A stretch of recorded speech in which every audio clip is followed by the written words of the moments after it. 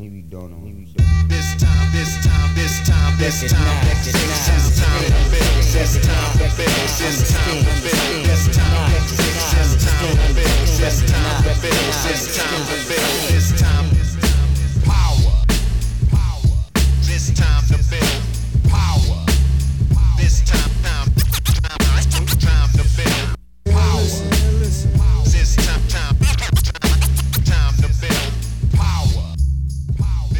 What's up, everybody? I am your host, Chris Hampton. And this is Nate Drolet. And together we form Rocket and Groot. Ooh, nice one. I've kind of been wanting to use that one. And this topic seems appropriate for that because, you know, Groot, well, actually, they both could be seen as weak characters, but not necessarily. And today we're talking about, is it a weakness or is it just hard?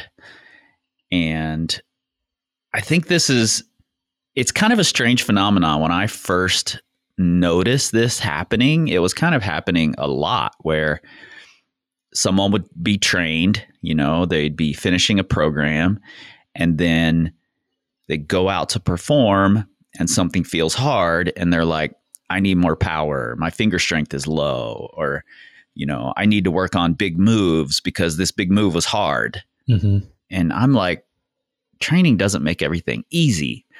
It just makes it so you can approach harder things, but they're still going to feel difficult and hard. And I think that might be a tough concept for some people to really grasp. Yeah, absolutely. You know, and it's something we're all guilty of at some point for sure. You know, especially if you've never trained before and then you train a little bit and you get a lot stronger the first time you ever train. And you're like, oh, why can't I just keep doing this? Like, you know, let's say if it's the first time you train and suddenly V5 feels really easy to you. You're like, oh, can I do this until V10 feels really easy? Because that'd be great.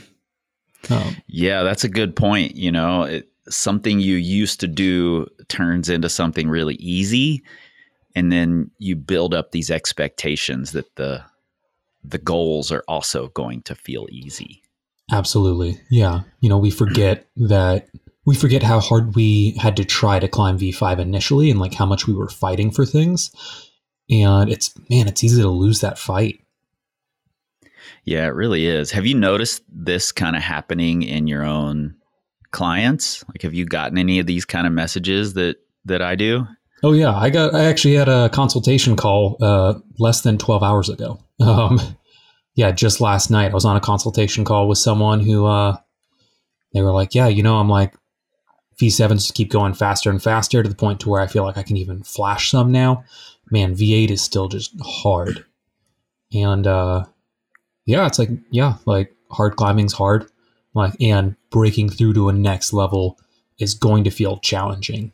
Mm-hmm. And, you know, we talked about it and he was like, well, and his big thing was he doesn't have a lot of time to climb outside.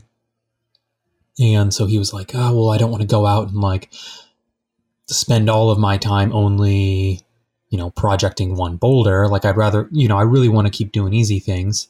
You know, is it realistic? Can I just like keep training to where V8 feels how V7 feels to me now?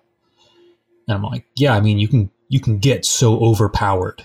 Like you can get right. V10 strong. To a point. Like, you know, and for where this person is now, I was like, you could probably do it. Like you could probably get like so over strong for V8 that for this goal of V8, you could make that happen, but it's not sustainable.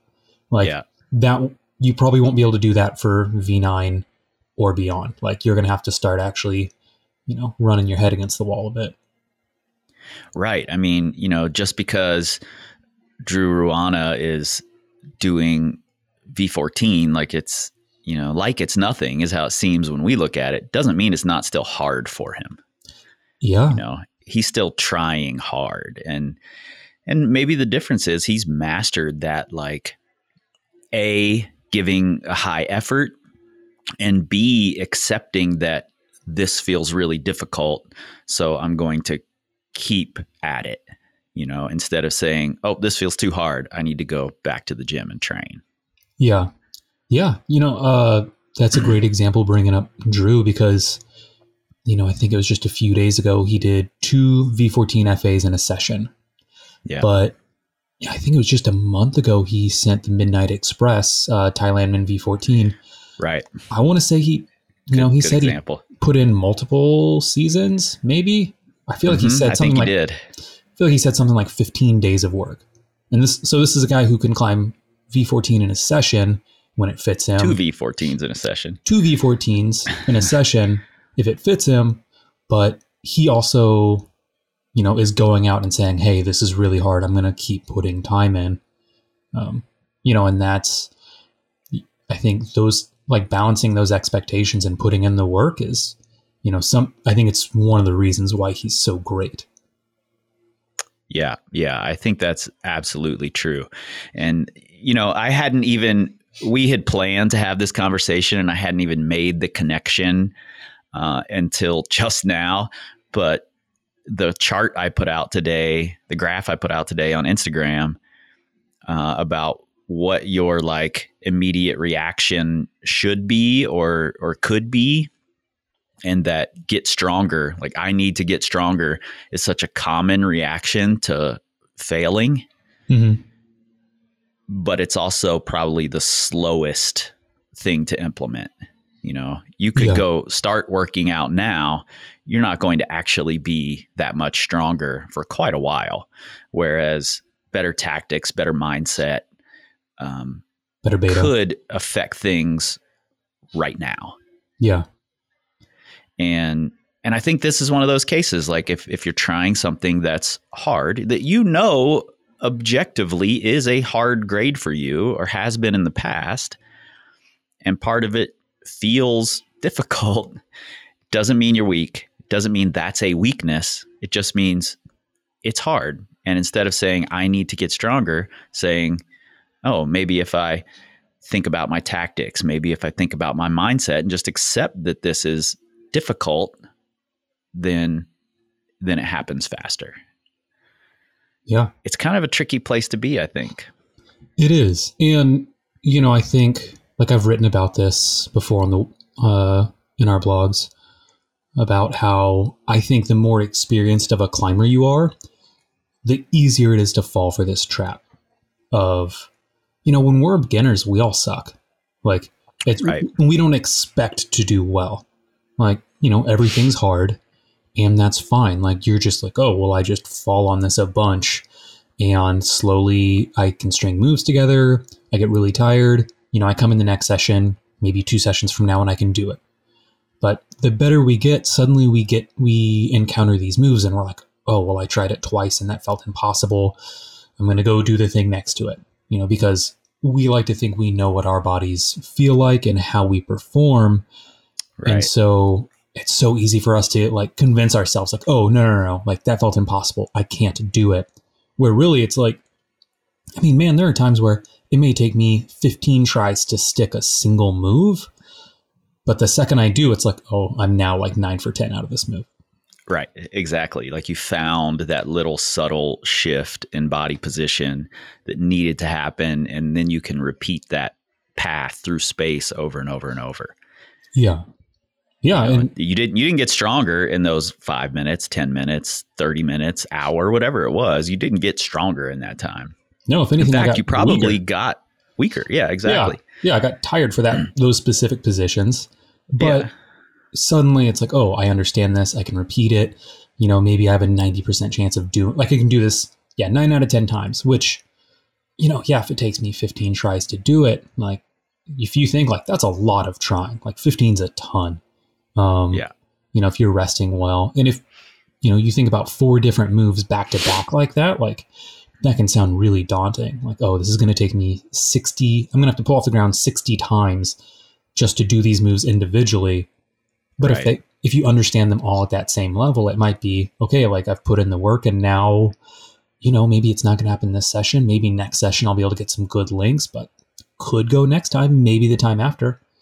But it feels, it feels insane the first time you try it probably. Like, and that's bouldering. That's hard rock climbing. Like there's so many times, the New River Gorge, like every time I climb there, like I'll try a route and it's like, oh, like I'm 1 for 10 on this move. It feels insane. But then I'll try it from the ground and just get there, go with 100% confidence. Like, oh, I stuck it and I did the route now. Okay. Like, and that wasn't an uncommon experience there. Yeah. I think I've probably told this story on the podcast before, but I had a really, an example in the new of this exact thing happening on Welcome to Conditioning. Oh, yeah. Is that what it was? What's the thing right next to? No, it is Welcome to Conditioning. I was on that, and it was supposed to be a rest day, and I was just belaying, but we walked past it, and I was like, whoa, that thing is beautiful. I just want to try it. I'm going to go up it. I'm going to hang draws on it, and then I'll be done for the day. And there's like a weird kind of sideways dyno right at the start. Mm-hmm. And I tried it and never stuck the move. So I just stick clip through. And then the next section is this kind of technical, weird, slabby face. And I never did that move. So I stick clip through. And then I stick clip a couple more times on my way to the top. And I'm like, well, no sense in trying this thing, So I lower down, I clean all the draws off, and I get to that first move, and I'm like, let me just try this dyno one more time. Yeah, try it on top rope. I stick the move, and then I climb through the next section, and then I climb through the next section, and then I'm at the chains, and I'm like, what the fuck just happened? I just did the route minus the 5-9 intro on top rope. Okay, let me hang the draws again, and I'll come back tomorrow, and I sent it the next day. But I had totally given up. I'm like, oh, well, this is all just a weakness for me. Mm-hmm. I need to improve at this style before I try this route anymore. Yeah. Yeah, and that route's a great example of that style. Because, I joke, I feel like you cover almost 30 feet in like 6 moves. It's just every move is enormous back to back. It's actually a pretty short route as far as hand moves go. But yeah, that's like, I think the new does a great job of exemplifying that style of like, these moves are just going to feel really, really hard until you can unlock them. And then it's like, like you said, you just strung together like 3 sequences that you didn't do, by themselves. Yeah, totally. You brought something up a few minutes ago that I thought was really interesting that I'd love to talk a little more about. And that's that, like, as we become better climbers, we sort of narrow our, what we will look at. Like, I know what's possible for me. And I think it's really interesting that as beginners, relative beginners, we might, I might have never sent a V5, but I'm willing to try a V8, totally. Climb on a V8. And I may not even know the difference. I may not be able to tell this V8 is that much harder than that V5 because they both feel impossible to me, Yeah. But I'm putting the same amount of effort in. And something I've said quite a few times at seminars and workshops is that I need to get stronger is almost never the answer, because I've rarely seen someone putting a lot of effort into something they can't do already. And I think that is because most of the people I'm climbing with are tuned into that. I think I know what I'm capable of.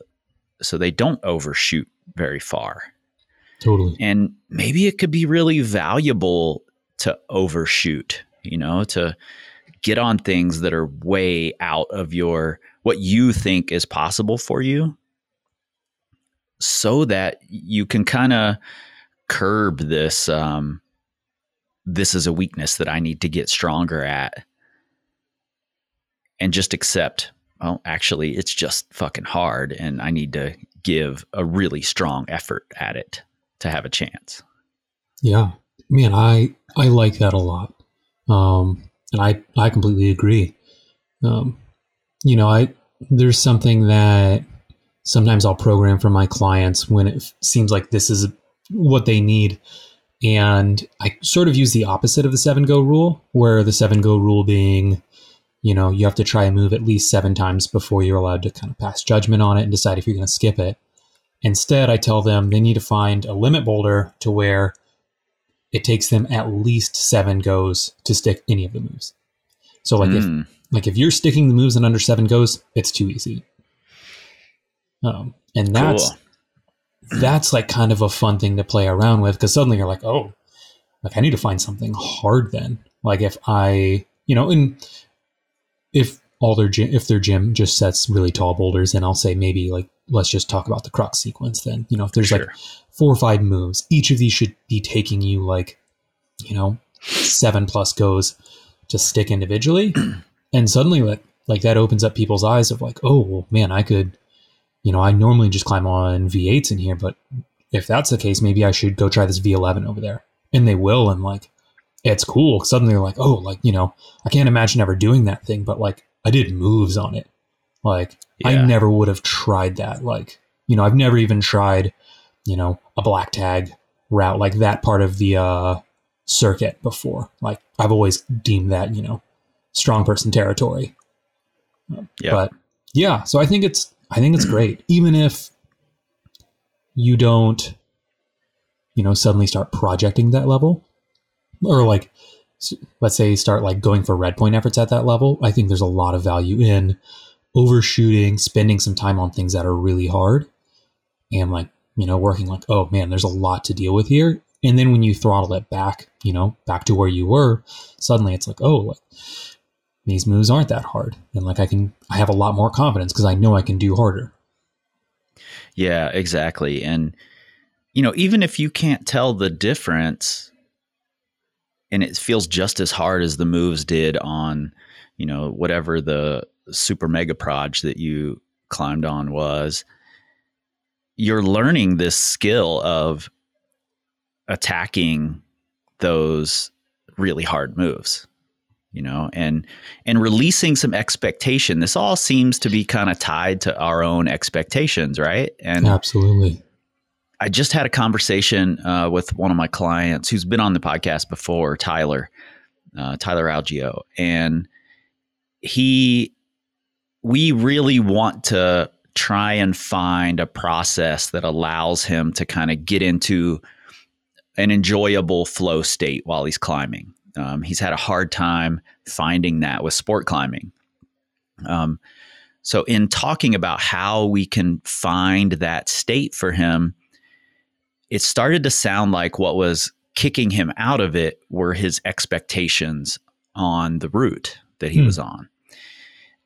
So what we've come up with, and we're going to try, you know, I have no idea if this is going to work or not, but we decided, let's pick a route that's hard, really hard, that you probably won't send. You know, there's a small chance, but the expectation won't be there to send it.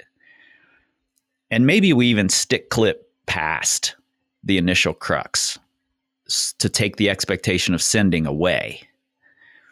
And then we start, you know, trying to find a flow state on a part of the route.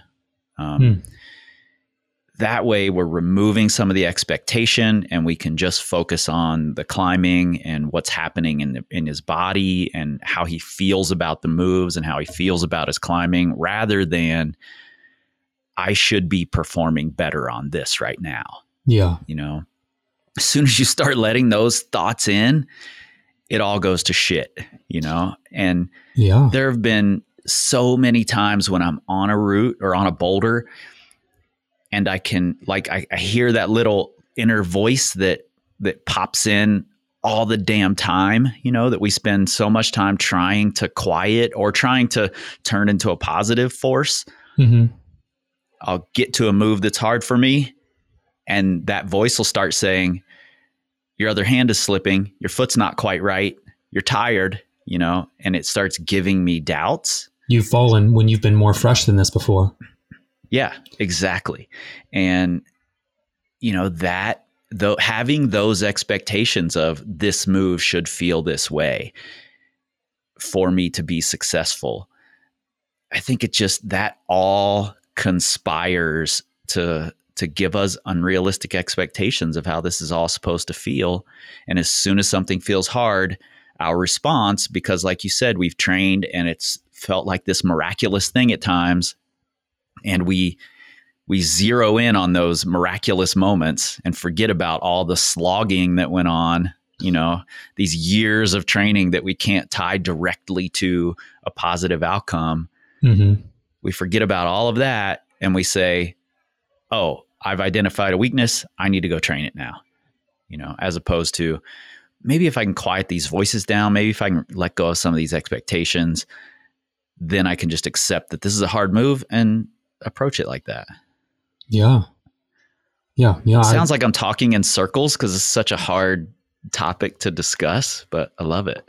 No, I mean, I think you're really nailing it. Like, I think expectations for bouldering for sure, sport climbing especially, I see it a lot. Like, I deal with it with myself. Like, this idea of, goes are never perfect.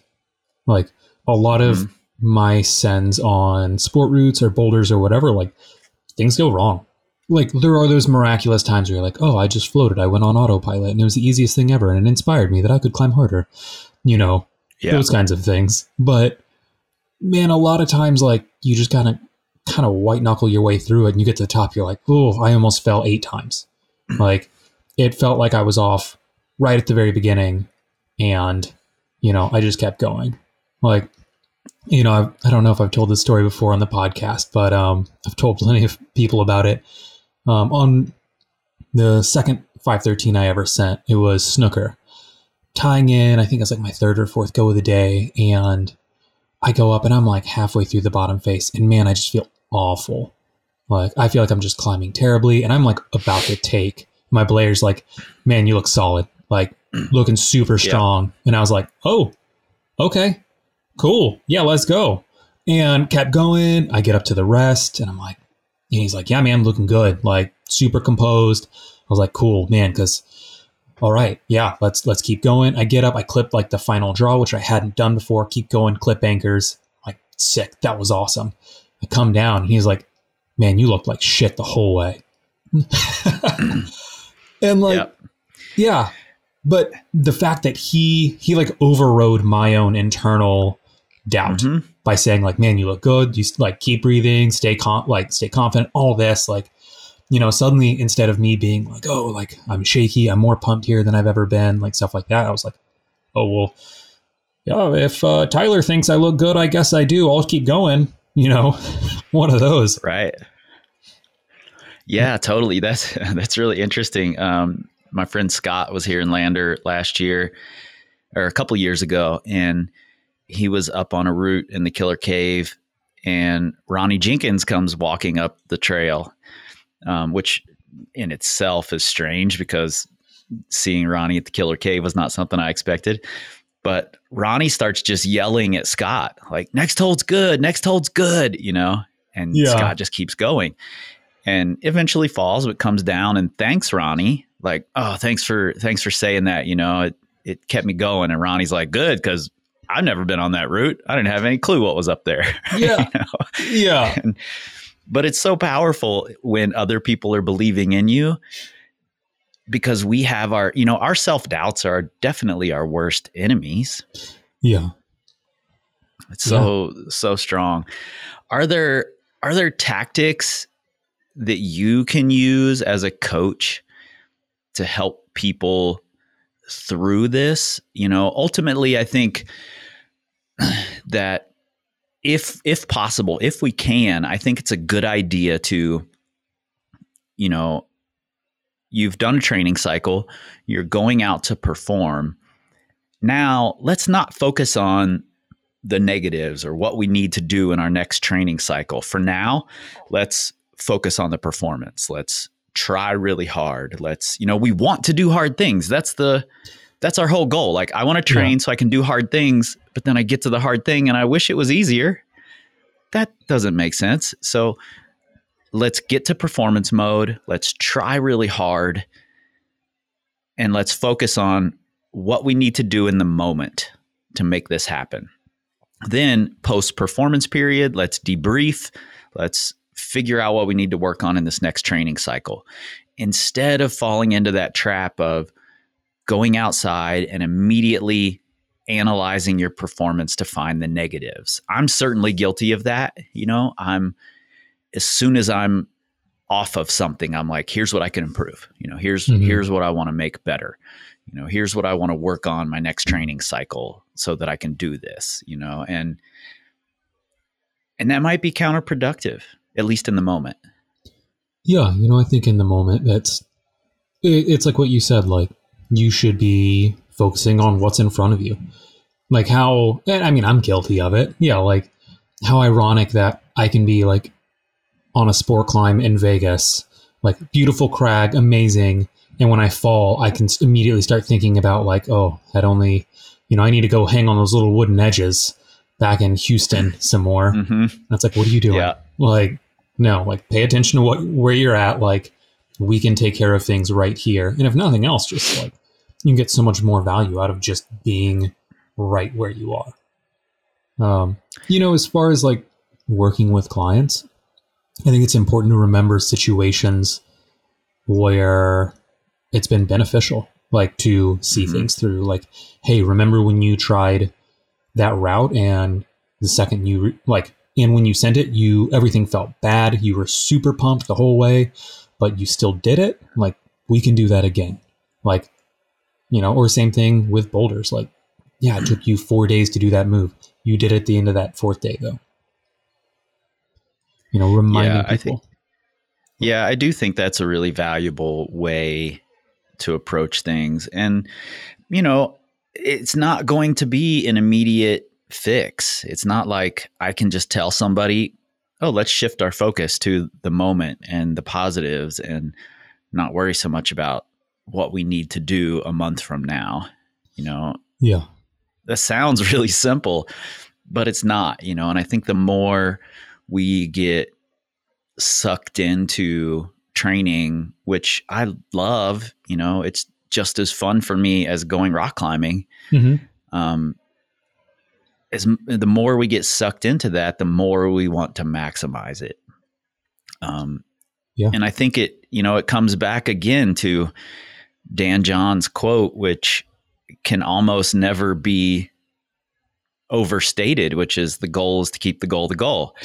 And our goal in training, mine anyway, is to be a better rock climber.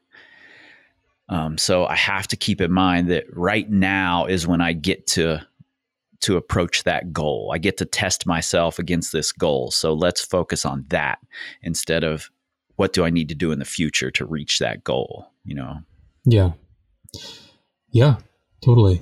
So one thing that I hear a lot of people say, and I'd like to get your thoughts on this, is people say, like, well, if you're not strong enough to hang on a hold, then, it doesn't matter how good your technique and all of that is, or your effort is. Like, you need your hands need to be at least strong enough to hang the holds. What are your thoughts on, I feel like that's something I hear fairly commonly. What are your thoughts on that? Well, that might be true if you have absolutely no ability to use your feet, your body tension, your momentum, any of those things, but otherwise it's just not true. We're not climbing by hanging on holds. It's a whole different action. And I think we've tried too much to give a 1-to-1 carryover from I can hang on these edges, so that means I can climb on them. They're different things. Climbing is a series of complex interactions. Hanging on an edge is a single simple action. Yes, you can dial it down, boil it down to there are all these complex interactions happening in your finger to make that work, sure. But ultimately, I've used slopers, small edges, pockets that there's no way I could hang on if I took my feet off the wall, if I released my core tension, if I didn't use momentum to get to the next hold. Yeah. so there's not a one-to-one carryover, and limiting yourself in that way, I think, is quite dangerous. Yeah. Yeah. No, I agree. My thoughts are fairly similar on that as far as, thankfully rock climbing isn't dead hanging, because I'd be pretty awful at it. And I know a lot of climbers who I outperform. I've talked about this with my friend Taylor before.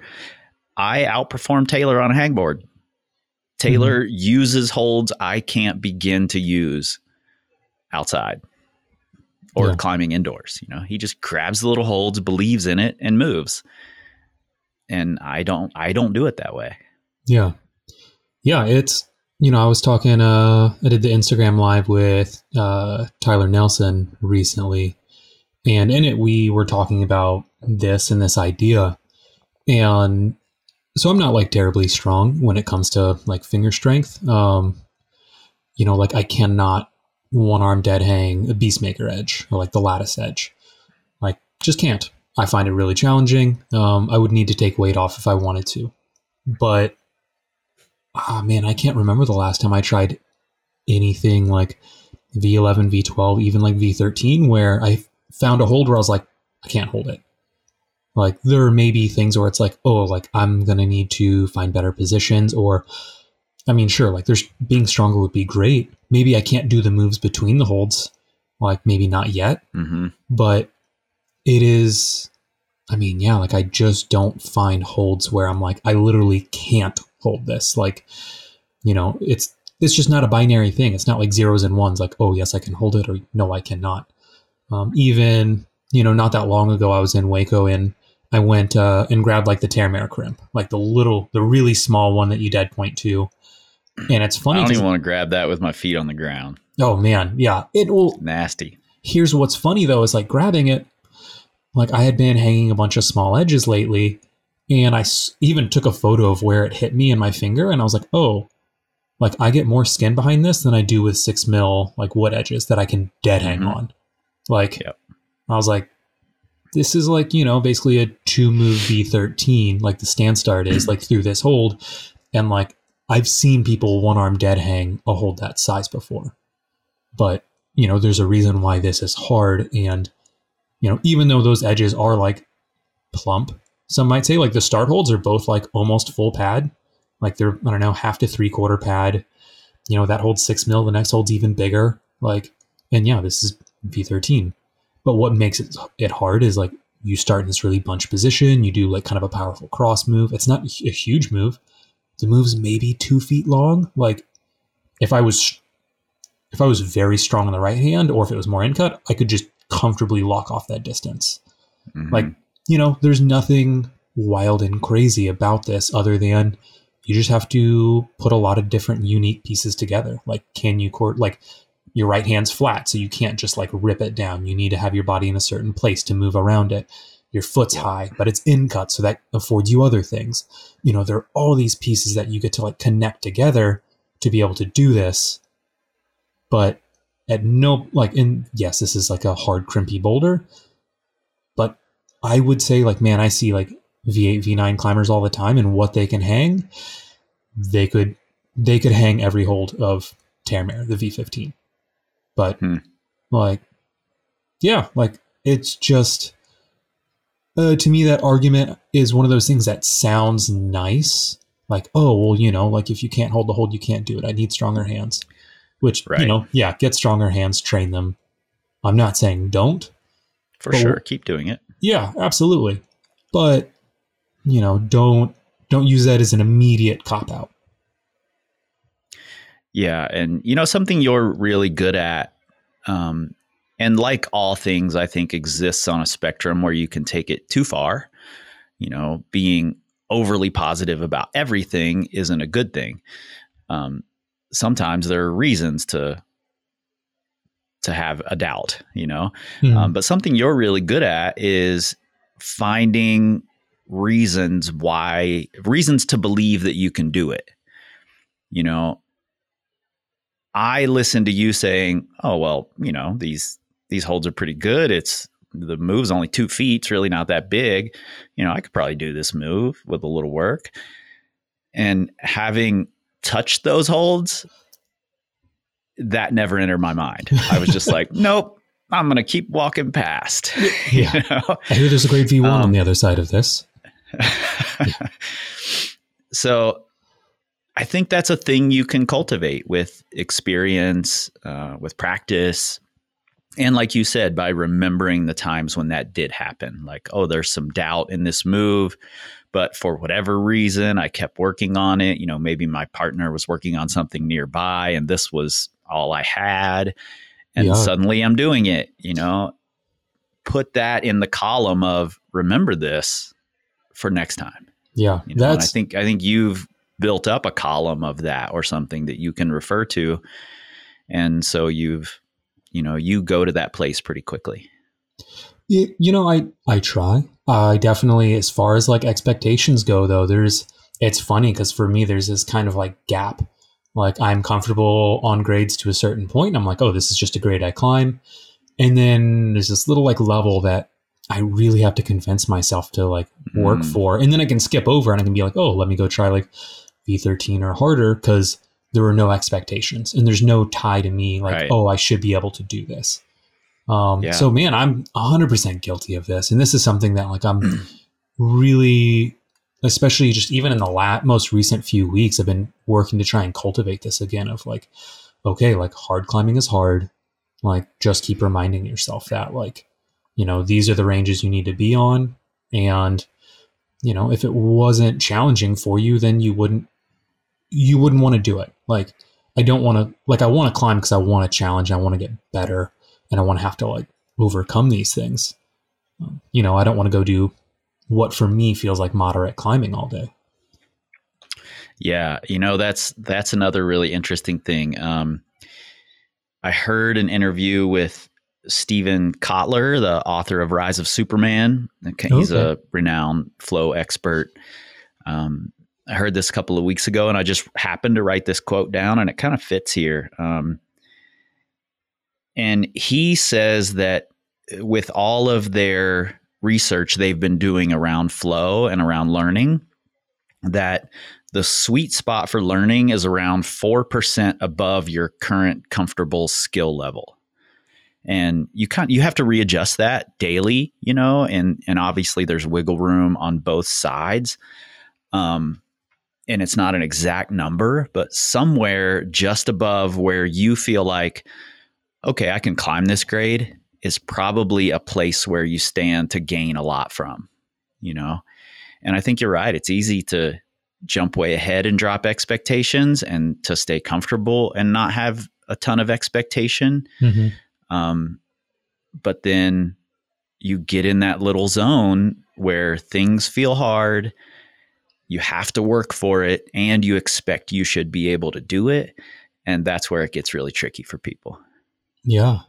Yeah. You know, and 4% isn't a big range. Like it's not. That's, you know, looking back at like Drew Ruan and how we talked about him earlier in this episode, you know, him doing Midnight Express, like V14, that probably for him, it like, yeah, that's a range where he might expect to just do it quickly. But putting in time on something like that, that's where you're going to keep growing. Yeah. And that 4%, I mean, 4% above V14 is still V14. Yeah.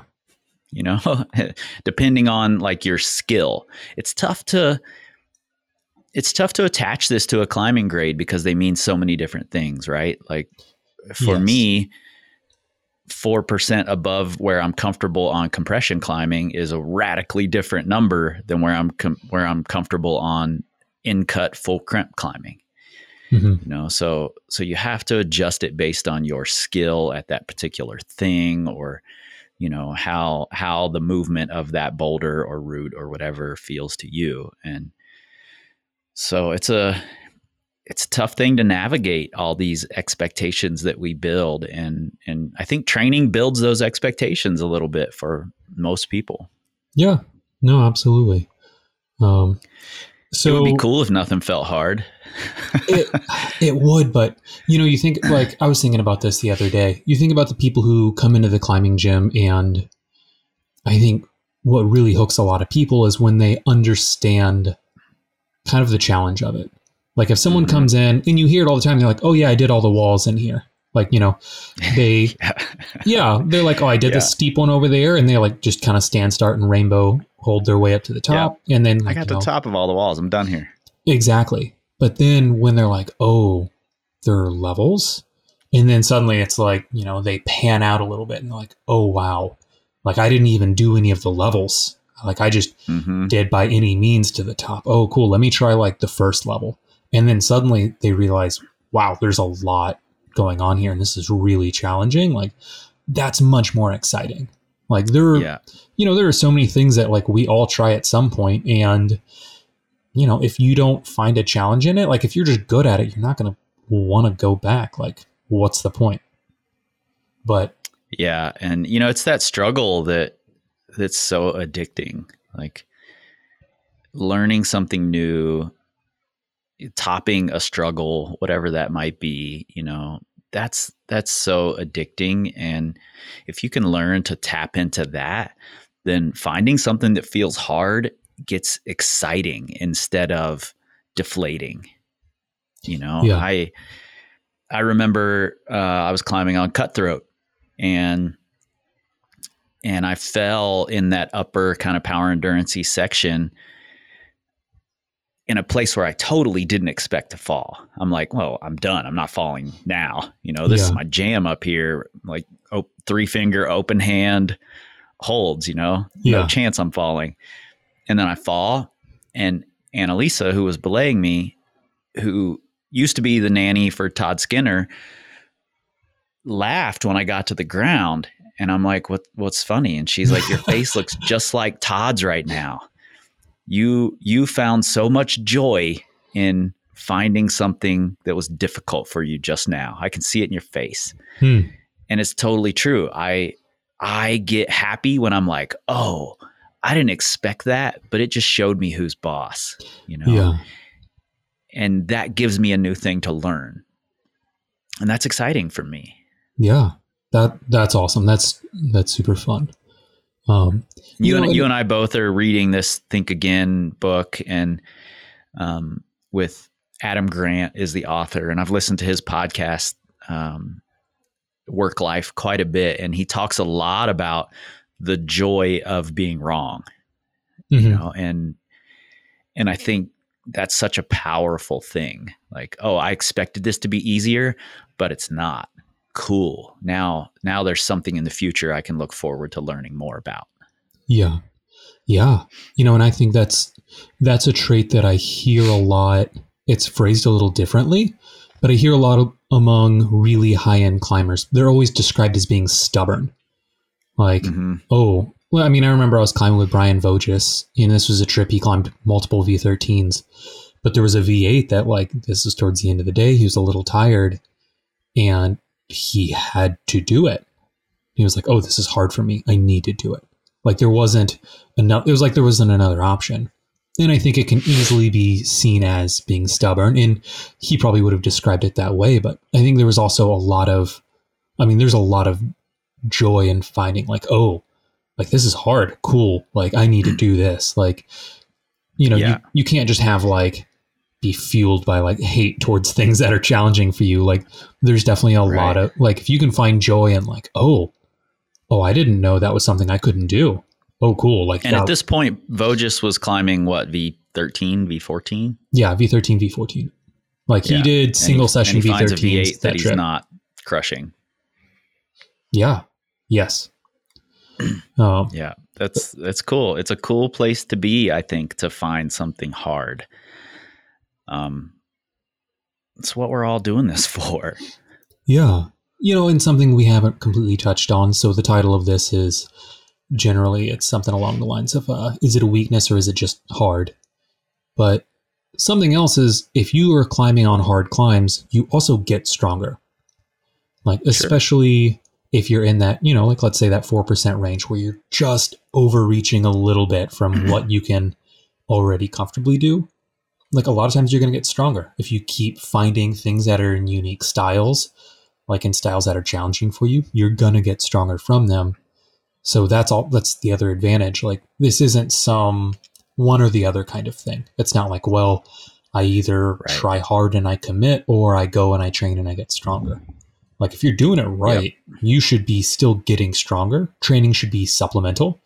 It can kind of keep progressing you along. But I mean, there's a reason, really strong climbers mostly climb, and they're not the guys who are just, living on the hangboard or living in the weight room. Like, they're the people who are trying really hard on boulders. Because you get stronger from it if you're doing it right. Yeah, and this is going to be tough for me to put into words because it takes me back into that like circular place where I don't know where to stop. But if you're trying something that's hard for you, you have to look at whether it's a weakness on a relative scale. Like, if your top grade, say, is 13B, mm-hmm.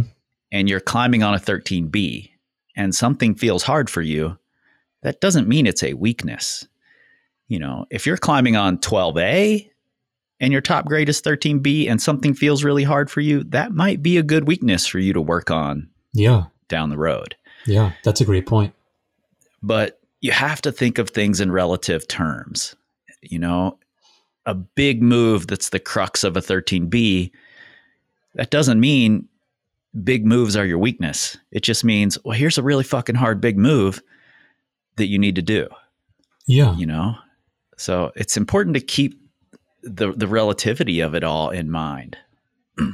Yeah. Yeah. Hard is hard. Hard climbing is hard. Like, yes. It's one of those like kind of simple phrases that it sounds so obvious, but it's challenging to keep it in mind. I'm trying to think other things that are there any big, red flags for you that if someone was like, oh, I'm having trouble with this, other than it being on easier climbs, where you're like, oh, that could just be a weakness rather than it just being hard? I mean, I don't know that I would call it a red flag, and just for the, maybe I'll think of something, but the one thing, the kind of the process I go through when I'm evaluating, is this something we need to work on or not, is, have we exhausted all the tactics? I try very hard not to jump straight to, oh, you're just bad at that, or that's a weakness for you. Have we exhausted the tactics? How did you sleep last night? Did you rest enough in between attempts? Have you tried other beta? Have you done links through this section before? Things like that. I try to, and what are the conditions? Maybe you're trying it in the worst possible conditions. Mm-hmm.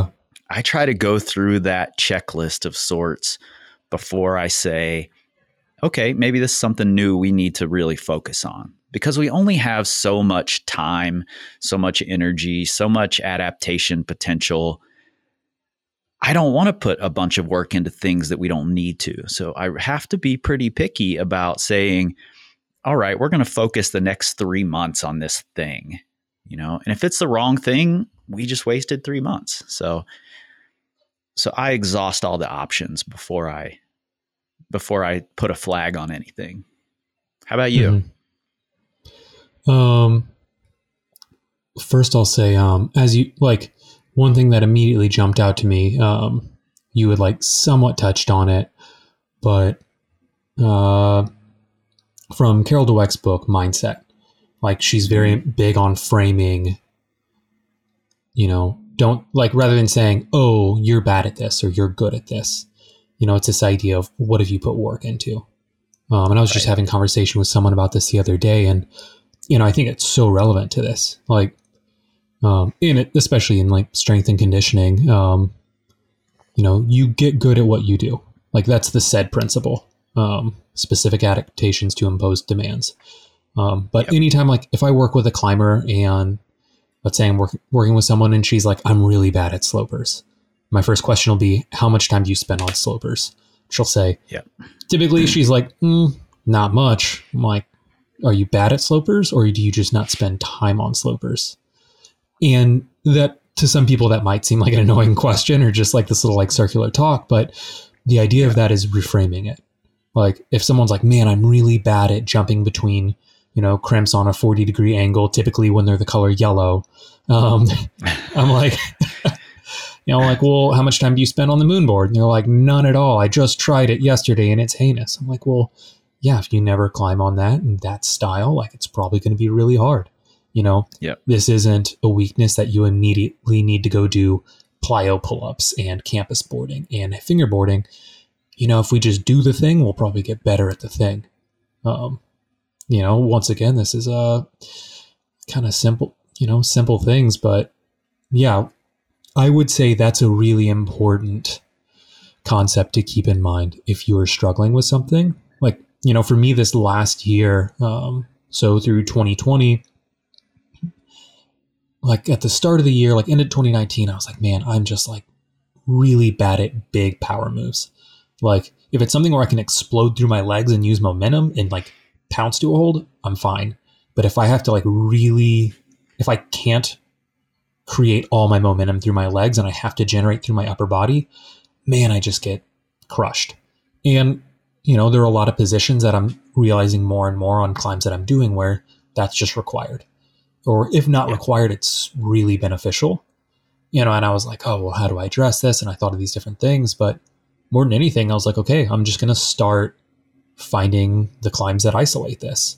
So like fortunately for me, there's a route setter who I used to despise everything he set because it was such an important thing to have around. Oh man, he doesn't even know.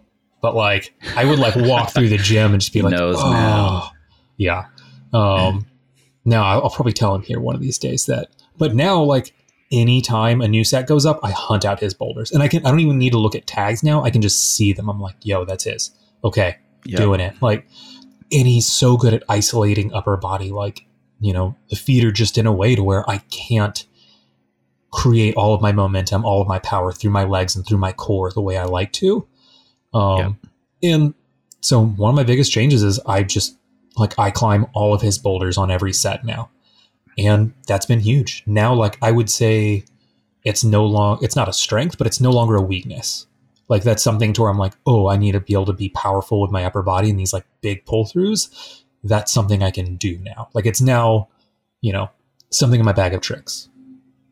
Yeah. I think, you said something in there that got me thinking. We also have to stop this phenomenon of comparing what we think is our weakness to someone else's mega strength.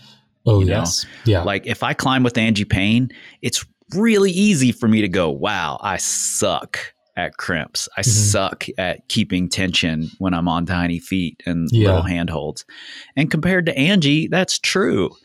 She's a master at it, but relative to my upper ability, I don't necessarily suck at body tension on small holds and small feet. Yeah. I'm just not as good at it as one of the best in the world at it. That's a dangerous comparison to start making. Can I dream to be and work to be as good as Angie at it? Sure. But I don't have to just say I suck at this because I'm not as good at it as she is. Totally. I think there's a lot of value in seeing that. Like, man, you watch Angie climb and you're like, oh, have I ever used core tension? I don't know. Like, what am I doing over here? Like, because if that's core tension, I don't have it. Like, exactly. Yeah. She's such a like an example at the top of the pedestal at that quality, so it's great to see those things. Yeah. I think it's important to see them and honestly, just take yourself out of your own little bubble of like, oh, this is the avenue that I believe I am supposed to go down for getting better. Getting better is bigger moves on smaller holds where your feet cut on a 40 or 45 degree angle. Suddenly you see someone like, oh, wow, they can use really high feet and like keep their feet on and they're moving themselves with their core so well. Like it's cool to have those perspective changes, but it's good to also keep in mind that like, oh, that is her like superhuman strength. Like, Yeah. I can work towards it, and there's benefit in me recognizing it's there and trying to adapt that style to my own. But, it's like if I'm climbing with someone who's just all like pull strength, like it's not going to be helpful if I'm like, oh, the only way for me to get stronger is to get as good at pulling as they are. That's like, chances are I'm not going to do it. And I would get discouraged by trying, but I can say, oh, wow, look at how they pull, like, and what they can do, those moves. Like, that's really cool. Can I apply that to myself a little bit? Yeah. Yeah. Little bits at a time. I mean, that's what training ultimately is. No matter how magic it seemed the first training cycle you did, when you had this giant leap in your ability. It's not going to work that way every successive time that you do a new training cycle. Yeah. So anything else on this topic? I feel like I'm going to start talking in bigger and bigger spirals here. As far as just for all the things I got written down, the only two other things I was going to bring up. One we've talked about a lot, which is pump. Getting pumped doesn't mean you're out of shape. It just means you're trying. Like, getting pumped is normal. And I think like we honestly, we have a huge advantage in that we both climbed in the red a lot, where you get pumped on warm-ups. And that is just like, I could be fit enough to climb 10 pitches a day at the load, 2 days on, 1 day off for a whole month, but I will still get pumped every single pitch of every single day. Like, that is just, that's how it is. Like, oh, my hardest sends, I may have gotten terminally pumped 3 to 4 times, like mid-send. And that's okay. That's just like, hard rock climbing's hard. It's supposed to suck. We were climbing, Annalisa and I were climbing next to Brittany Griffith once, and Annalisa was complaining about getting pumped. And Brittany like looked at her like she was insane and just said, that's what climbing feels like. Like, I've been pumped every single time I climb. Yeah. And it's totally true. But good to hear from those sources sometimes. Yeah, it's a good reminder. And it's one of those things that's uncomfortable. So it's nice to imagine like, oh, I'm going to get really fit and just not get pumped. But that's the same mindset of like, oh, I'm going to get to being V12 strong so that V8s feel easy for me. Like, let's just try a little harder, and you can send those things a lot faster with a lot less work. Totally. So pump is one, and then the other one is slopers.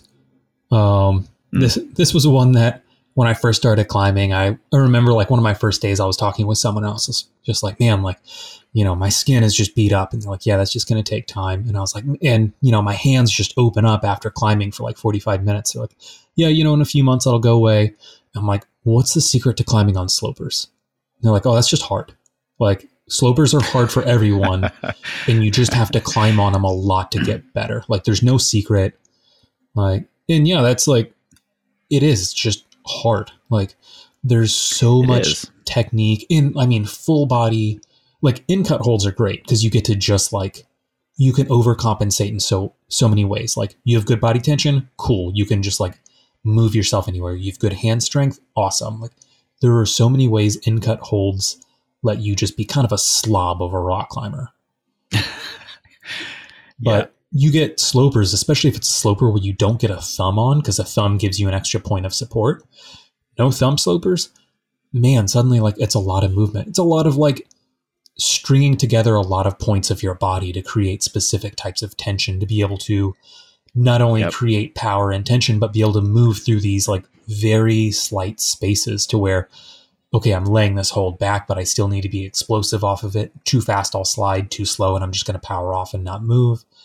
I think slopers and compression and things like that, like, it's one of those things that we can definitely just say, oh, like, what if I was just stronger? Because you do see like big, powerful guys do fairly well, but then you can also see people who are not that powerful. And it's harder to isolate like the individual action that makes it work. If it's on edges, we can go to the hangboard and you're going to get some carryover, but there's not nearly as much transfer between hanging on a sloper and climbing on slopers. You know, it's a lot tougher to isolate. You have to almost just keep trying the thing. You have to get in that same uncomfortable space in order to learn how to operate in that space. You know, it doesn't work the same as edges. Yeah. You know, and something with like slopers in compression, climbing in that kind of style is, you know, like climbing in the South, I got to see this a lot. And the people who were the best at it, it was easy to be like, oh, they're just powerful. But more than anything, they could be sliding and they could commit 100% to a move that felt like they had a 10% chance. Like they could move through these horrible, insecure positions with just the confidence that they're going to do it every time. Even if they don't, you know, even if their track record shows they're not going to do it every time, they can just move with such confidence. And a lot of times on slopers, like that's what you need. You need to be able to just and there's an element of patience in there. There's an element of patience that they have in finding the right body position, finding that balanced point, that no matter how much confidence you have in the next move, if you're not patient enough to also find that body position, you're never going to do the next move. You know, it's an interesting blend of patience and confidence and power. And, you know, it's a really subtle form of climbing. It is, you know, and I'm really glad you brought that up. That's absolutely right. Like, you know, finding these positions, being patient. It's kind of like mantling. I tell people, like, with mantling, like, as long as you keep breathing and stay conscious, it's really hard to fall off of a mantle. Like, and once again, I'm fortunate. I climbed in the South for about 10 years.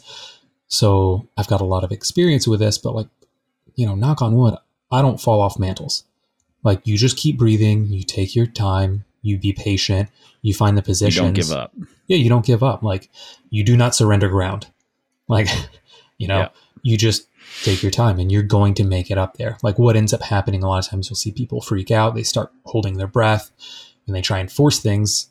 And then more often they end up just like dropping off because they don't know.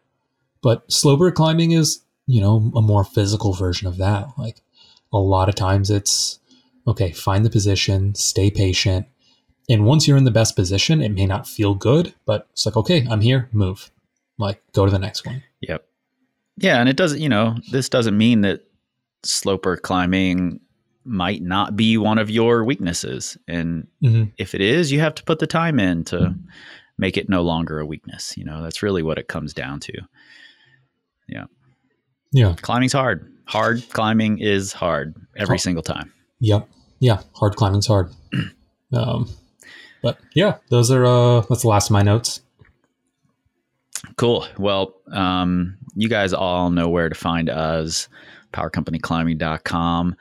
If you happen to be watching this on the YouTubes, because we're trying out a new format here, you and I are, in trying to film our remote board meetings and seeing how that goes. So if this works and it's on the YouTubes, let us know some other things you'd love to hear us talk about in the comments there, and make sure you're subscribed and don't miss any of these things. And we'll try to keep growing it on this platform. The rest of you, if you're not watching it on the YouTubes, we are on the YouTubes at Power Company Climbing, same as we are on the Instagrams and the Facebooks and the Twitters, except for not the Twitters, because we don't tweet. We scream like eagles. This time, this time, this time, this time, this time to build, this time to build, this time to build, this time, this time to build, this time to build, this time to build, this time, power, this time to build, power, this time to build, power, this time to build, power. This time to build power. This time to build power. This time to build power.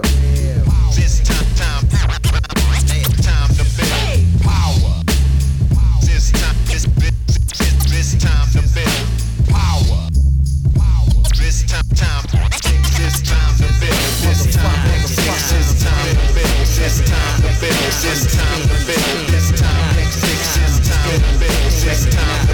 It's time to build.